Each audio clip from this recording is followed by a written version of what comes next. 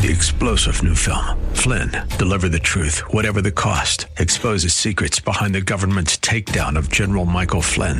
Flynn knew what the intel world had been up to. He ordered the first audit of the use of contractors. This set off alarm bells. He told the truth. He was the most dangerous person for Donald Trump to hire. They had to get rid of Flynn.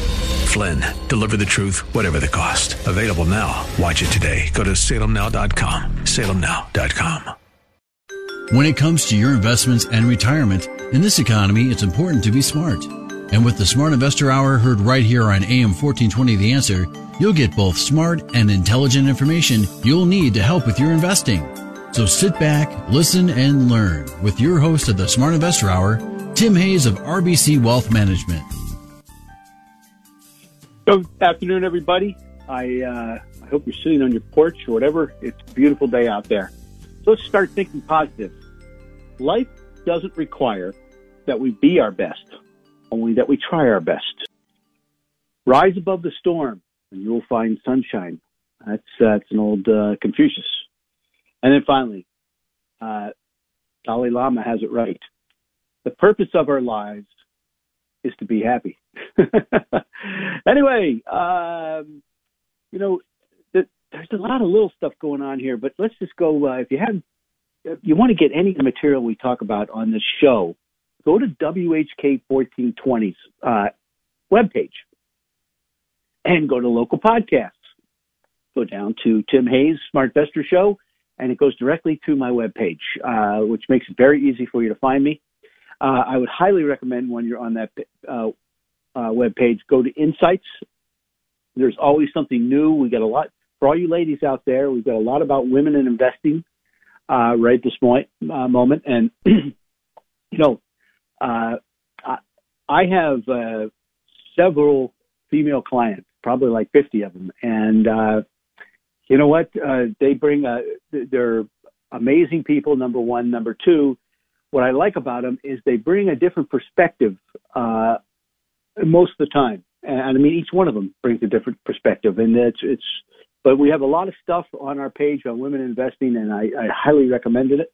There's some good new articles about commodities on there, so that's something to do. But if you want the dividend growth portfolio or the prime income list, there's all the contact me, email me's on the thing. And Bob Dickey's on the first page. He's under the daily stuff, and you can find it. We also have a weekly newsletter there, so something to think about anyway. A lot of things. We're going to talk about a little bit about the election a little bit, but let's start off with that. First of all, the growth trade reasserted itself last week on Friday with Apple's earnings and Amazon's earnings and all that stuff. Then they gave it back a little bit at the end of this week. So it's this pulsating thing between growth stocks and everything else. And what we saw, a couple things, large cap is still winning the day. Okay. The five largest stocks, you don't even have to buy the QQQs anymore. You just buy the five largest stocks and they keep going up. And that's going to change someday because, believe me, nothing grows to the sky. And I've heard numerous articles about why it's different this time. It's always different. But I look at the charts, and a lot of those charts are parabolic. If you don't know what parabolic means, you should. And if you don't, you shouldn't be in those stocks as far as I'm concerned. But anyway, small cap growth has been doing pretty well. But small cap future positioning slipped among asset managers this last week. So the moves in the weekly sentiment indicators that we track weren't terribly exciting either. The retail investors are now 48% bearish and they're 40% bullish. And the bear bull ratio is now at minus 25. And last time it was like that, it was March 23rd of this year. And the next time it was like that was back in 2018. And the time before that was at the bottom, by the way, December 24th. And then it was 2009 and a couple, once in 2011, once in 2010. So people are bearish. And I think the reason is because positive economic surprises in the U.S. have remained below their mid-July peak. We had a lot of positive things going on there. One thing I am seeing is that COVID cases, first of all, nobody's bragging about this because the press doesn't like Trump, but, 98.9% of the people that have the coronavirus are living. All right. So the death rate is very low. It's the lowest among all.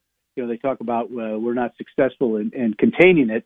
We're not, but we're the most successful in treating it. And that's the big difference. So, if that continues, things could get interesting. But Biden's odds in the betting markets out in Iowa have leveled out. And so betting markets continue to anticipate a Biden victory, by the way. But Biden's surge and Trump's plunge have coincided with the surge of the U.S. COVID cases in June. So with the case count plateauing again, Biden's odds in the betting markets have stalled, and Mr. Trump's have raised. I tell you what, they get some kind of vaccine, and Mr. Trump's going to look really good.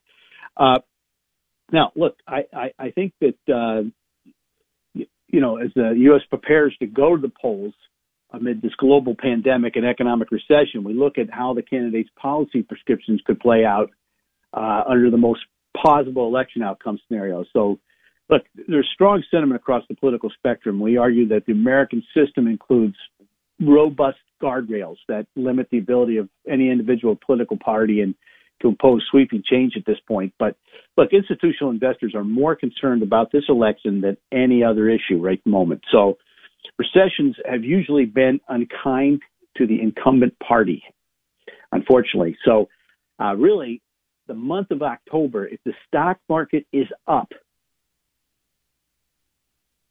the incumbent wins. Okay? So just remember that. So look, there's three possible elections. First is the status quo, Trump and a divided Congress, then Biden and a divided Congress, or if we get a blue wave and the Democrats control the presidency of both chambers of the Congress. The big problem with that, I think, will be the filibuster rule, which is, the most challenging for the equity markets right now. And would it mean gloom and doom? I don't know. It could usher in some volatility, that's for sure, even a pretty big sell-off. Because the American system's formal and informal checks and balances act as guardrails, usually migrating, sweeping political outcomes. But, without the filibuster, things could change. And an overlooked guardrail in the business lobby, we would estimate, we would not underestimate. I mean, Power and Creative, we think business interests will overlap many investor interests. So now look, Bob Dickey talked about the election, and he looked over the charts. Of the 120 years that we've had, modern stock market movement, we've only had 17 years where the market was down more than double the 10%. All right. So in 120 years, 17 years doesn't seem like a lot. So you just got to remember that. And I would say that, during the election, we're looking at, a period of time. Look, right now, we're kind of going through post-traumatic economic stress. So after a shock of a sharp contraction in the U.S., the GDP signs point to a prolonged COVID-19 convalescence, let's put it that way, for the world's economy. So, the faster we come up with some kind of, something that can cure the stuff or is a vaccine, the better. But the other thing I want to talk about is this, people talking about this plunge in the GDP. They talked about a 32.9% plunge, but that's if it continued for the whole year. Okay. So it was a 9.5%. So, so they're putting out this 32% to scare people, I think, and the press is anyway. But it's 9.5%. So, don't let it get you going. I keep forgetting this is a live show. So if you want to call in, if you got a question, it's 216-901-0945. That's 216-901-0945. Now, a couple other things that I just wanted to talk about briefly, and then we're going to go, we'll talk about the cloud a little bit and what the new normal is. All right. So Tom Lee, who is one of our good friends at Fundstrat, he says he thinks in the next couple of weeks the epicenter stocks, the stocks that got killed the most, will start to move. And I thought that was really interesting. I also read an article from the Bank of America strategist. He said, "I'm so bearish, I'm bullish."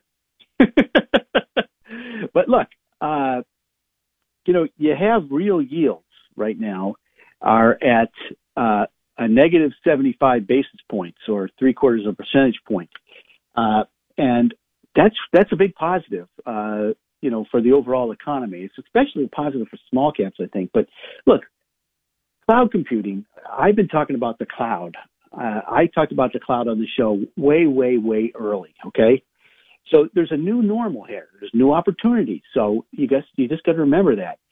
The cloud's going to develop, or the developments are accelerating, but the penetration still remains low. And that's what the key is. And so, look, what is cloud computing? Cloud computing is perhaps one of the most esoteric terms in technology, but its core, it's essentially a remote network of computers that allows a company to easily store, manage, access, and process data using an internet connection. So you don't have to own your own computers. Somebody else will, is what it comes down to. So it's cost savings and scalability are usually the primary advantages, okay? So, look, with the cloud, like I said, the developments are accelerating, but the cloud's, only like about 14%. Well, I've heard as low as 9%.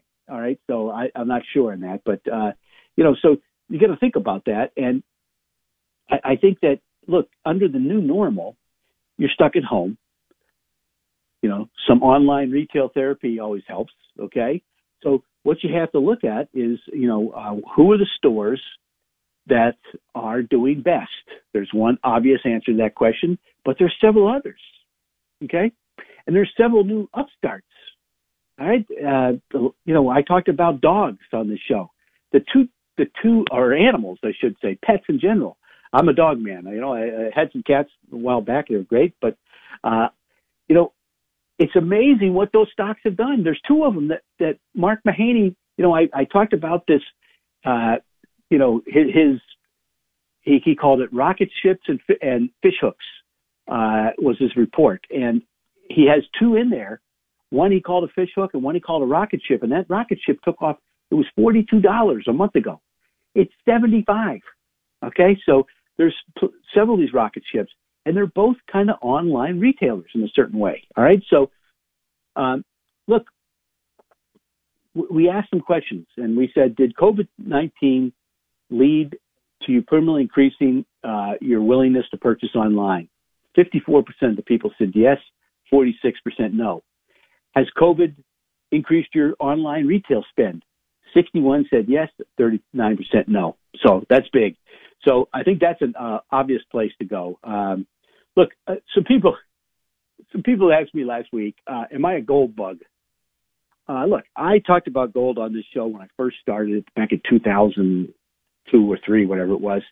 And gold, I actually said Gold Corp, and Gold Corp went from 2 to 44. Okay. I'm not recommending Gold Corp anymore. I think it got taken over.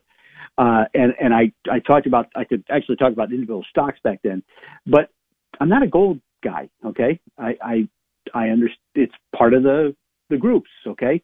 And gold went up big. Every gold stock I had went crazy. And then right around 2000, I think it was 8 or 7, gold got hit hard and I sold it. And some people didn't return my phone calls, which kind of ticked me off. And then they yelled at me. But it was still a sale then. And the problem with gold stocks is that they have leverage. So the leverage hits them really hard on the downside. Now, I said last summer to buy gold, and I said it on this show, and I said it numerous times, and you can go back and check. There's all sorts of podcasts. The one thing, we've gone parabolic now in gold. So gold's probably going to pull back. By the way, the dollar is 100% oversold and gold's 100% overbought. So what I think may happen, though, is that gold stocks still have not performed as well as gold. So maybe that's the place to be. I don't know. But right now I've been looking, and, historically I've seen, when gold leads, gold stocks follow. And then what happens is gold stops going up and gold stocks go over because of the leverage. All right. So there you go. Couple things on commodities.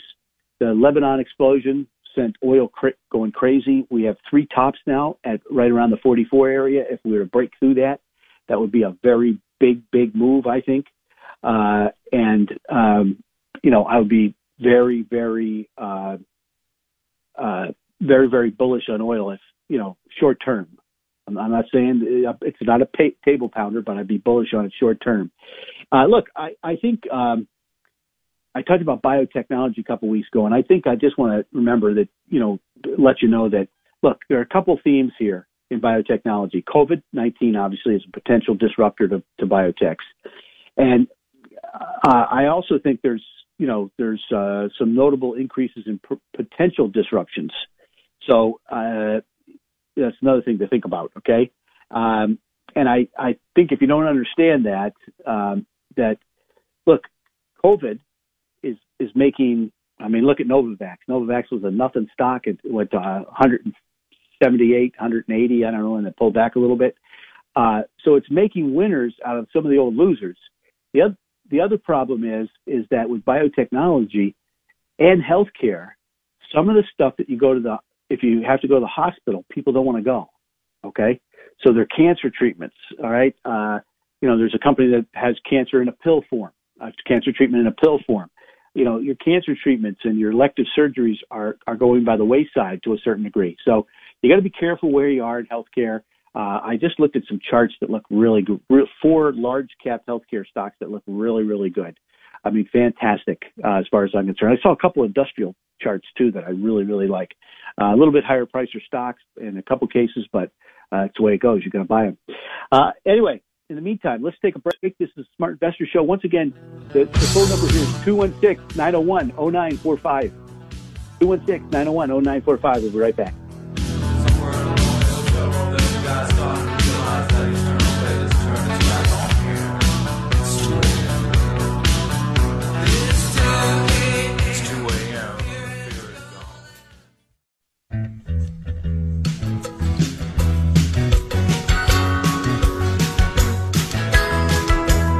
All right, we're back.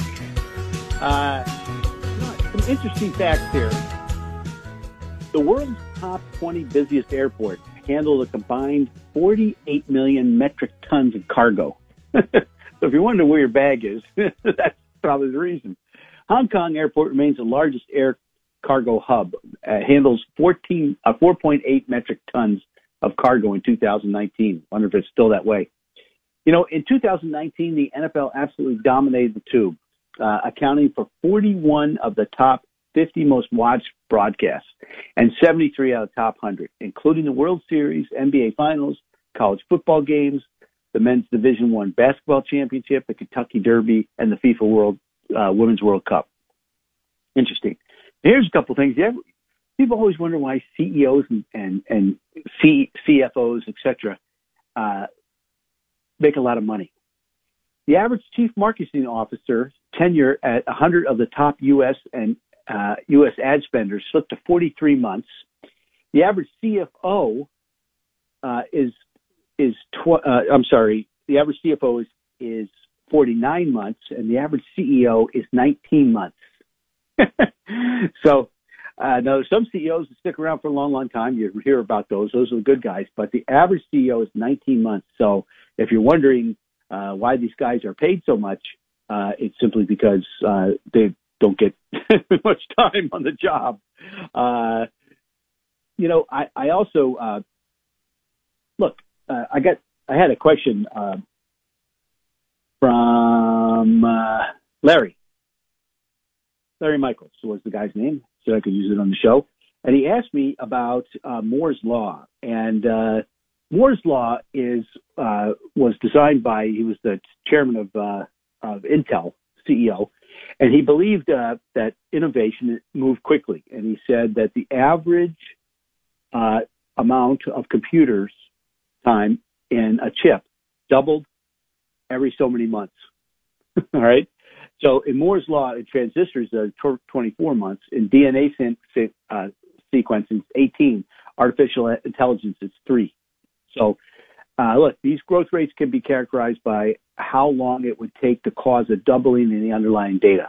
All right. So Moore's law stated that the number of transistors on a chip was growing so rapidly that it would cause them to double every 2 years. In 1965, when Moore wrote his paper, there had been 6 doublings, and so there were 64 transistors on an integrated circuit. After decades of doubling, the current iPhone has 8.5 billion transistors, using using productivity we never imagined back those days, right? And DNA sequencing is evolving even faster, with the human cost of genome declining from $10 million 15 years ago to just under $1,000 today. It's amazing. And the speed at which artificial intelligence programs can train, or how much computation they utilize, is doubling approximately every 3.4 months. It's huge. I mean, it's a little scary, but it's huge. We'll take it from there. I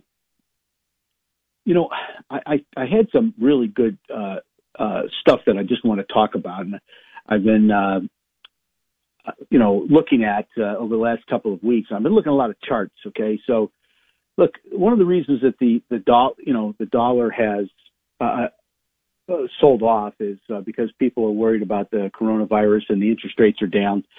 And look, I looked at gold from 2007 to 2010, and every time gold was $1,000, the dollar slid. Okay, and now I look at it, and by the way, in 18 months, the gold went from 725. I think it was in the 2008, 2007 to 1,200 in a very short period of time.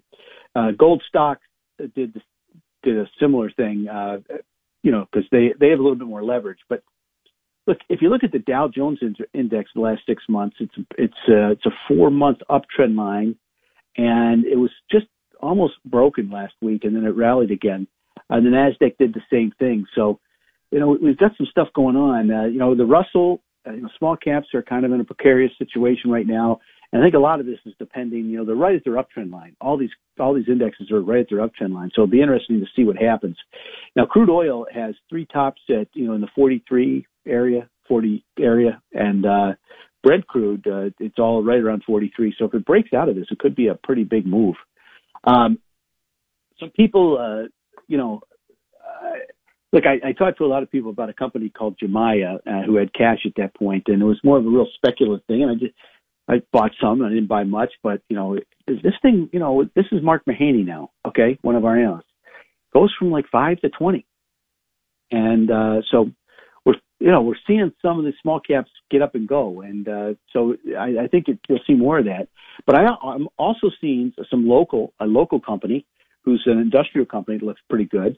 But Mark liked Pinterest. It took off, and but I'm also seeing some stuff like some of the big FANG names that are going crazy on the upside. So look, the dollar is drastically oversold. It's 100% oversold. So my suggestion would be is that the uptrend line dating back to 2011 is still holding, but we're getting right to it. Okay, so if it doesn't hold, then gold would probably go higher. But if it does rally from here, I think gold probably will back up a little bit.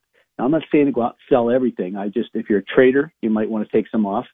But the gold goes up when the dollar goes down, and the dollar's really oversold. So just think about that. Silver is the same way. Silver's very overbought. So I think you just want to be careful of those. I talked about them for a year, and you would have made money through the whole year. So I'll just leave it at that.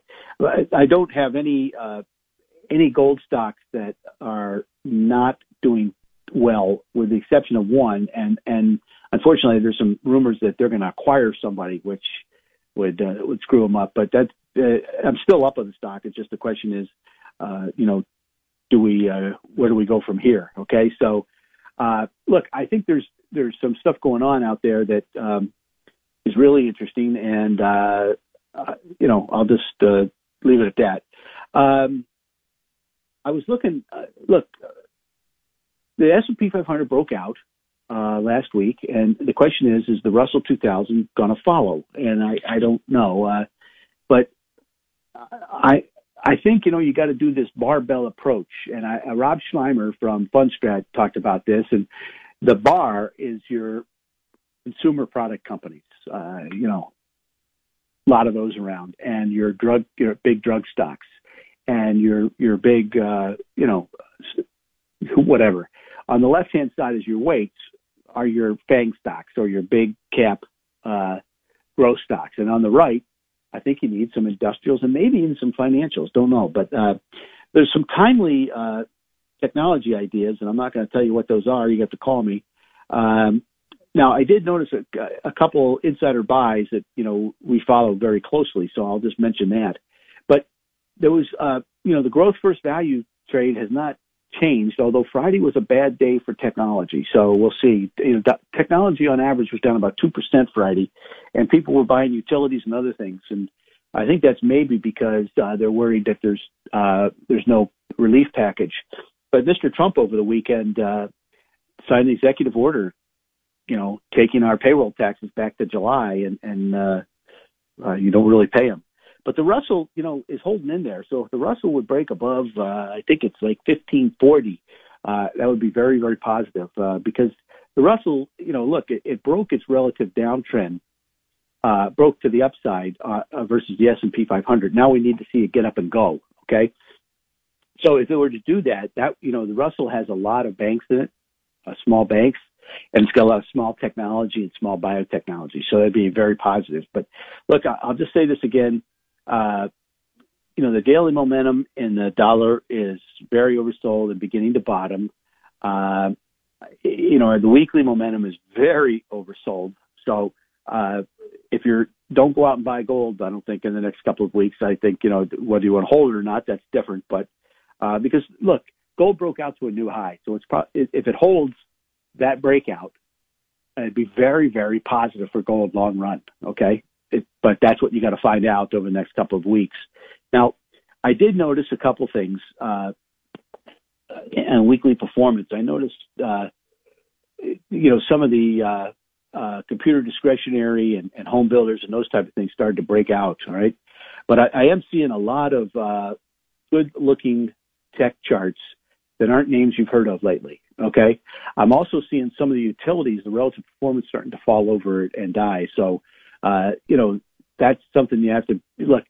When utilities go down, the yield goes up. You buy yield when it's up. So that's important for you yield buyers. If the utilities continue to be weak, it's a good time to step in is what I'm trying to tell you. Okay. Anyway, we're going to take a break again. Once again, we're going to come right back with the bullish percent. So stay tuned. This is the Smart Investor Show. I'm Tim Hayes.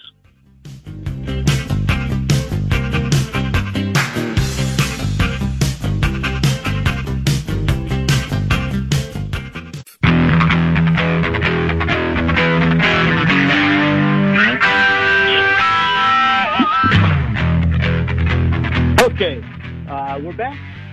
If you just tuned in, this is the Smart Investor Show, and it's a live show. So if you have a question, 216-901-0945. It's 216-901-0945. I was looking at something, and that's the number of new highs since the bottom on 323. In March, it was just 6% of the stocks. In April, 6.1%. May, only 2%. June, it was 47.3%. July, 29.3%, and August, 14.7%. It sounds, we already got a call. So is Pete, you out there? Yeah, good afternoon. How are you? Good. How are you doing? Well, no complaints yet, anyway. I got a question for you. As you know, yields on fixed income investments are pretty crummy right now. And I'm considering dumping a boatload of money into Verizon just because it's a pretty high yielding stock. And, based on its history, it looks like a pretty stable stock. It doesn't swing real far one way or the other. So I wanted to get your thoughts on that. And also, what percentage of someone's portfolio should be invested in any one stock?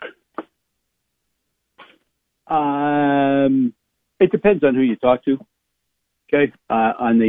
First of all, Verizon's a wonderful company. Okay. I can't really make recommendations on the show, Pete, anymore. But it's a part of the 5G play. And 5G's penetration is only 5% right now in America. It's much, much higher in the other countries. China really has us over the barrel with 5G. So I think, that's something that Trump has been trying to push, and the Democrats have been holding back on it a little bit. But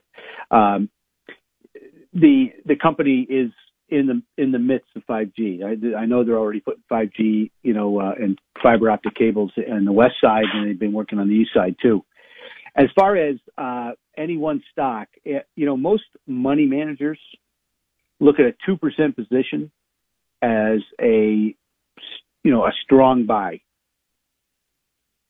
Mm-hmm. All right. Now, I have people that have, like Abbott Laboratories, just have huge positions in Abbott Laboratories because they've never sold it. And it goes up and it splits 3 for 2, and it goes up and it splits 3 for 2, and it goes up and it splits 3 for 2.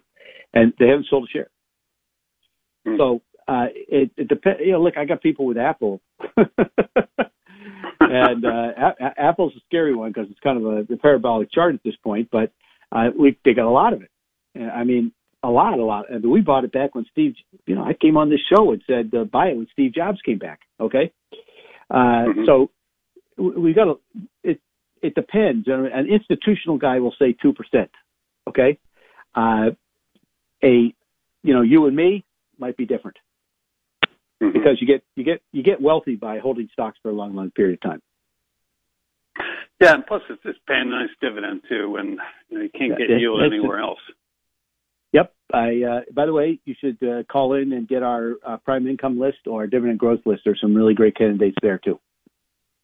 Okay, very good. Okay. Well, thanks very much. All right. Have a great day, Pete. Yeah, thanks, Pete. Anyway, as we go, we always talk about the New York bullish percent on this show, and the bullish percent is just our risk guide. Okay, so we're column of X's, we have the ball. Column of O's, we have a defensive team on the field. Get over 70, that's the red zone. That's when everybody's talking about their portfolio, when you should be frightened. The green zone is below 30. That's when you should be drooling.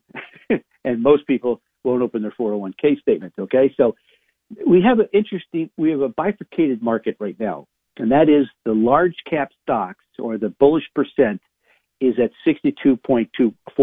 It was up 0.2%, all right, last week.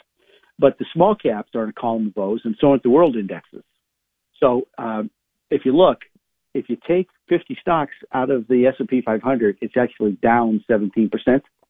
So you got to be a little bit more careful. But basically, I would say that all the major bullish percents didn't do anything last week. So the large cap stocks are still where people want to be.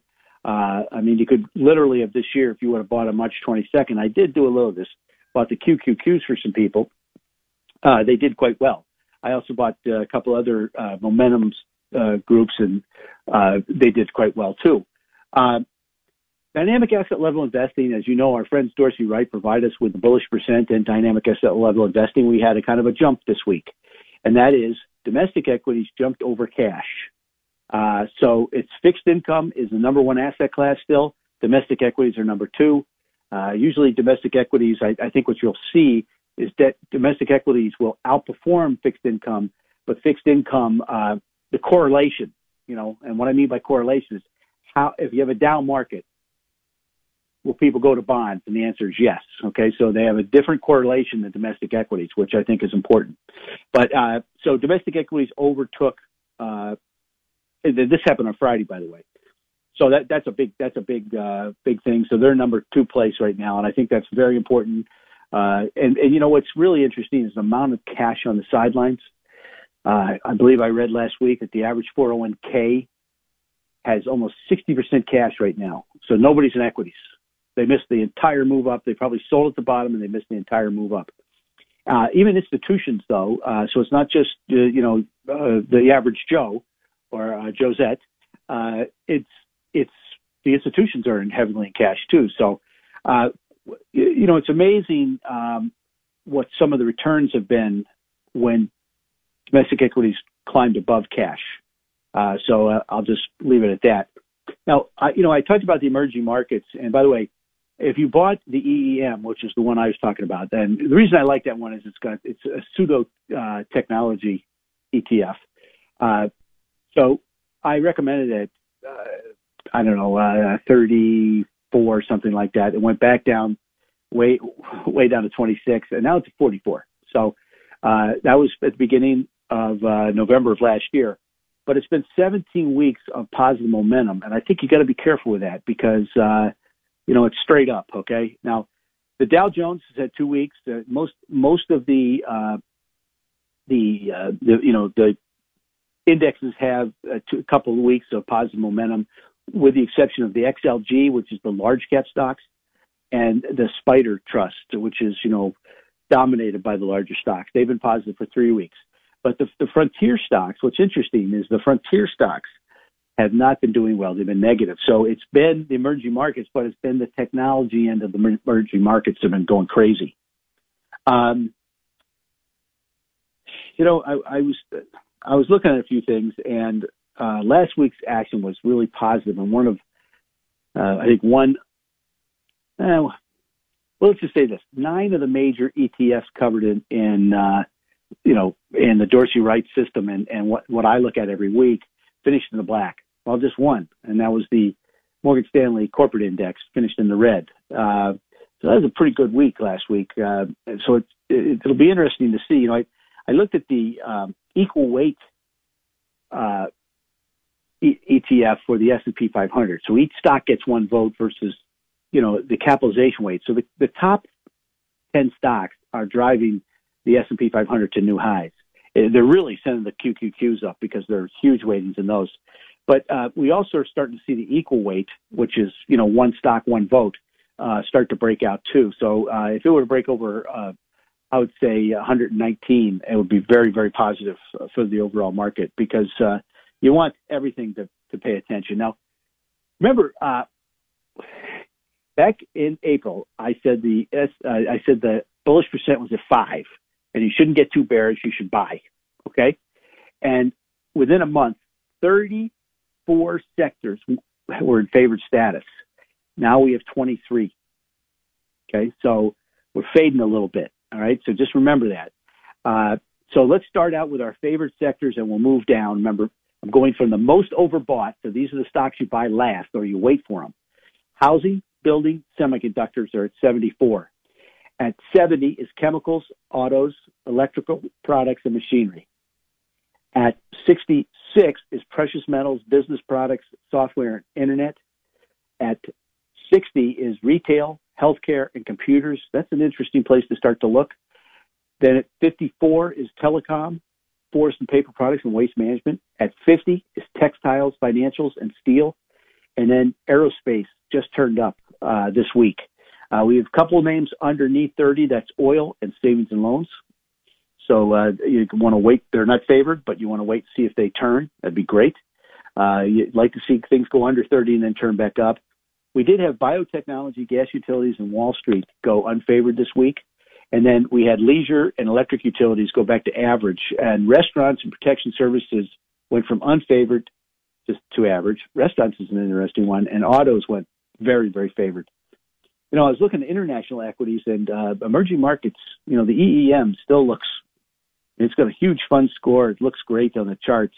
But I just think, it's made a big, big, big move. So you just want to wait on them a little bit, especially, like the EEM, it'll break a double top at 45, and then it'll break an all-time high at 46.5. So, it's come a long way. Went down, went up, went down, and then surged back, okay?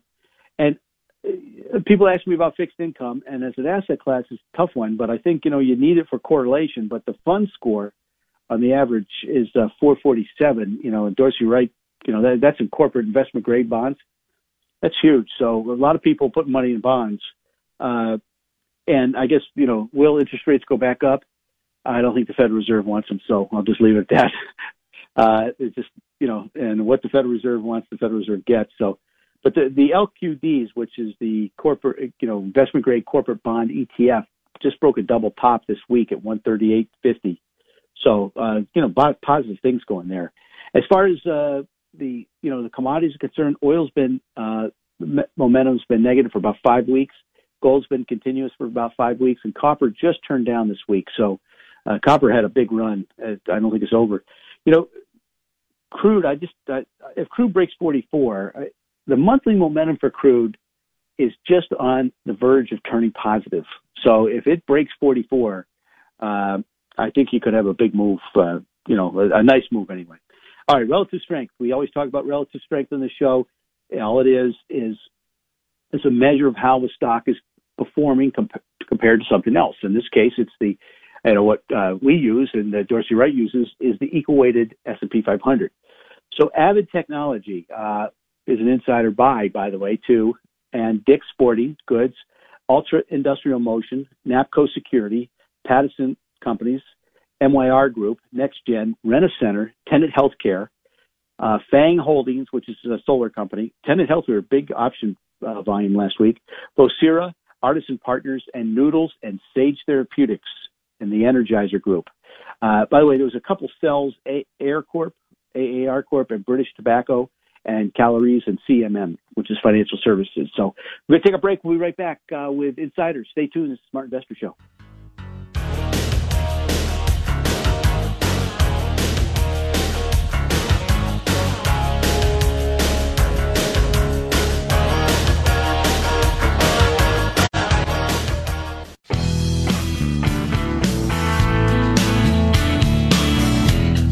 Okay, we're back.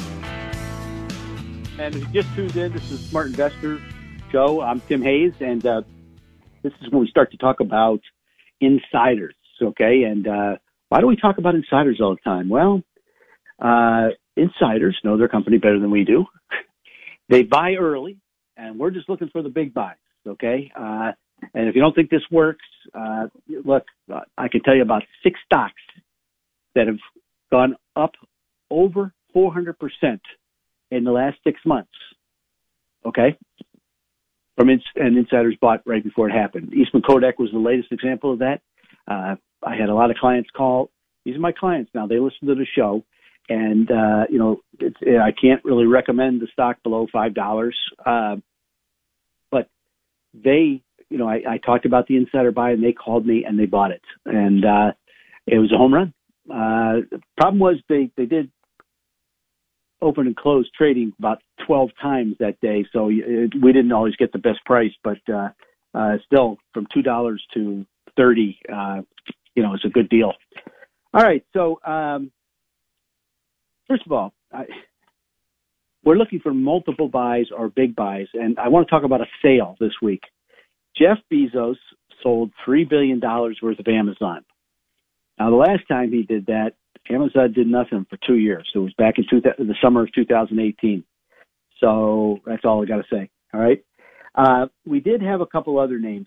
I noticed a couple directors from Alovir, which was a new biotech deal this week. But one director bought 2.9 million shares of $49 million worth. And another director bought $6,300 or $100,000 worth. So that was a big buy right out of the box. Also, last week we talked about Axis Capital Holdings. We had a couple buys. That same director, Charles Davis, bought another $17 million. Remember, he bought $9 million last week. And then he bought another $8.2 million. So I guess he's serious. And then we had Recker Systems. And we had the CEO buy $2.7 million or million shares or $7 million worth. And also Avon Lake Avon Lake Group bought $2.7 million. All right. We have a question. We have Mike on the line. Hey, Tim, how's it going? I haven't talked to you in a long time. How you been? Getting through the COVID? I can't complain. Yeah, well, there you go. If you love your house. Yeah. How about yourself? Hanging in there, man. One day at a time. I'm in the industry, so I'm out there every day. So, oh boy. Real quick, I know you're getting close to the end on insider buying. what's the time limit? Or I'm sure they have to hold on to it for a period of time, don't they? Yeah, they do. Well, it depends. If it's option related, they can sell some of it right away. But the question is not how long they hold it. The question is how early are they? That's the question you should be asking. Like Kodak, they bought it back in December, Mike, and then they bought more in May. And I said it both times on the show. It was funny. I had 20 clients involved, or 22, I guess it was, and 9 of them bought in December, and then the rest of them bought in May. So I remember you. I remember you talking about Darden, and was it around 58? And I'm just wondering if they got rid of it yet, or they're still holding it. There's just so you know, there's 5 times as many sales as there are buys. So I don't track that as closely because you never know what they're selling for. Are they selling to buy their house on the coast of Marseille, their new Porsche, whatever. You know what I mean? Right. So, right. Yeah. Okay. But when they buy for one reason. You got it. You know what I mean? All right. Hey, thanks. I enjoy the show. Have a great day, sir. Anyway, a couple other things. eHealth was just got absolutely slammed from 150 down to 70. I noticed the chief executive officer, Scott Flanders, bought $2.4 million. And then also Equivia Holdings, which is a diagnostic company. It's Ron Berman. I don't know who he is, but he bought $1.5 million. And then, we talked about F5 last week, another buyer of F5s. You know what? I'm sorry. Scott Flanders bought twice. So he bought $2.4 million, then he bought another $1 million. So that's interesting. And QDell, which was near a new high, we had director Ed Michael, who bought a whole bunch of stock too. So I found that interesting. And then Compass Diversified, and this guy Elias Sabo is one bright guy, and this is a good dividend stock, people. He bought 3 different times, to about $350,000 each time, and then Ted Dosh, who's UGI is a utility, it's a regulated gas utility, and he bought 6 times, all about $330,000 worth. So now I did have Sage Therapeutics, which has a nice looking chart. There were 7 buyers of 10,000 shares each. It's about a $50 stock. Berkshire Hathaway went at it again. Remember last week they bought $566 million worth of Bank America, and now they bought another 366. They now own almost 12% of the company. And Upwork, which is one of Mark Mahaney's stocks, they reported really good earnings, and they kind of guided down. They guided down with a new CFO named Jeff McCombs. Now Jeff was the original CFO of Facebook. Okay, and he's been in a couple other ventures too. And then he went out and bought 270,000 shares. Stock about 14, so that's interesting. And then Cloudflare, Ballet and Gifford bought 11.42% of the company as a passive stake. So there you go. That's some big buy-in right there. Big buy-in, I would suggest. Sometimes it's important that you listen to some of these guys because Cloudflare is a Matt Hedberg company. So I think you got to be paying very close attention to what some of these guys are buying because Bally Gifford is a wonderful money manager. Okay, so pay attention. Anyway, look, the Dow Industrials may be rounding over from the resistance that at the 2,700 level. So we'll see. The uptrend line dating back to second week in April, I guess it is they've kind of broken down through that, but there's still plenty of support at 2,500. So I just think you have to be aware of that, and look, I think I think this what Mr. Trump did this weekend with the payroll tax is amazing. I don't know exactly how we're going to run the country, but I think it's just something that we have to all pay attention to, simply because of the fact that that could be a big reason for people to spend money. Okay, or people will have money. If I get my taxes back, I'm going to be a happy man. But we do have this flattening top on the Dow. So, look, if 5 stocks went down 10%, the Dow would get hit pretty hard. And these stocks are really extended. I mean, they're on monthly charts, they're extremely extended. And but there's one on the Dow that is extremely extended. And if it would go down 10%, the Dow would suffer for a while. So, sometimes it's what you see out there is kind of baffling. And you wonder, like, for example, the top 5 stocks out there, every 2 minutes, you get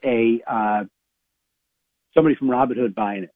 And I think they may be taking advantage of those people, but that'd be my opinion. So the S&P 500 appears to be at the high end of its range. It looks a little bit better than the Dow at this point, I would suggest. And so does the NASDAQ, the QQQs and the NASDAQ Composite. So, that's something you've got to understand. And look, I think, the Dow went down to the 2,600 level and then rallied back up and probably will hold as far as I'm concerned over the long run. So you got to look at things in different times on charts to get a different perspective on things, I think, sometimes. So what would I do? Right at the moment, I'd be looking at the dividend growth portfolio and the prime income list. Boy, there's some really good ideas on there right now. I happen to have bought several of them this week. I have a couple entertainment stocks that I really like. I've got a couple industrials. I've got 4 healthcare stocks their charts look dynamite, in Tim Hayes' humble opinion. And this is Tim Hayes' opinion, okay? But I think those are, and several of them are on our dividend growth portfolio. By the way, our all-cap growth portfolio has been doing really well this year. It's got Apple, it's got Netflix, a couple other names, so it's been doing really well. So anyway, those are all available to you if you go to WHK 1420. Go down to podcasts and go down to local podcasts and then down to Smart Investor Show. It'll get you directly to my webpage. So on the webpage, look at Bob Dickey's work under Bulletin Board. And then in Insights, there's all sorts of good information on Insights. Just click it, and I think you'll find there's all sorts of ways to get a hold of me. Contact me, email me, whatever. It's got my phone number, too. What a novel concept. A phone number. Anyway, y'all have a great weekend. I think I'm going to go out and try to hit the little white ball around. I played yesterday very poorly, by the way, but what do you got to do? In the meantime, have a great weekend. It's a beautiful weekend. And remember, buy low, sell high. It's the Smart Investor Show.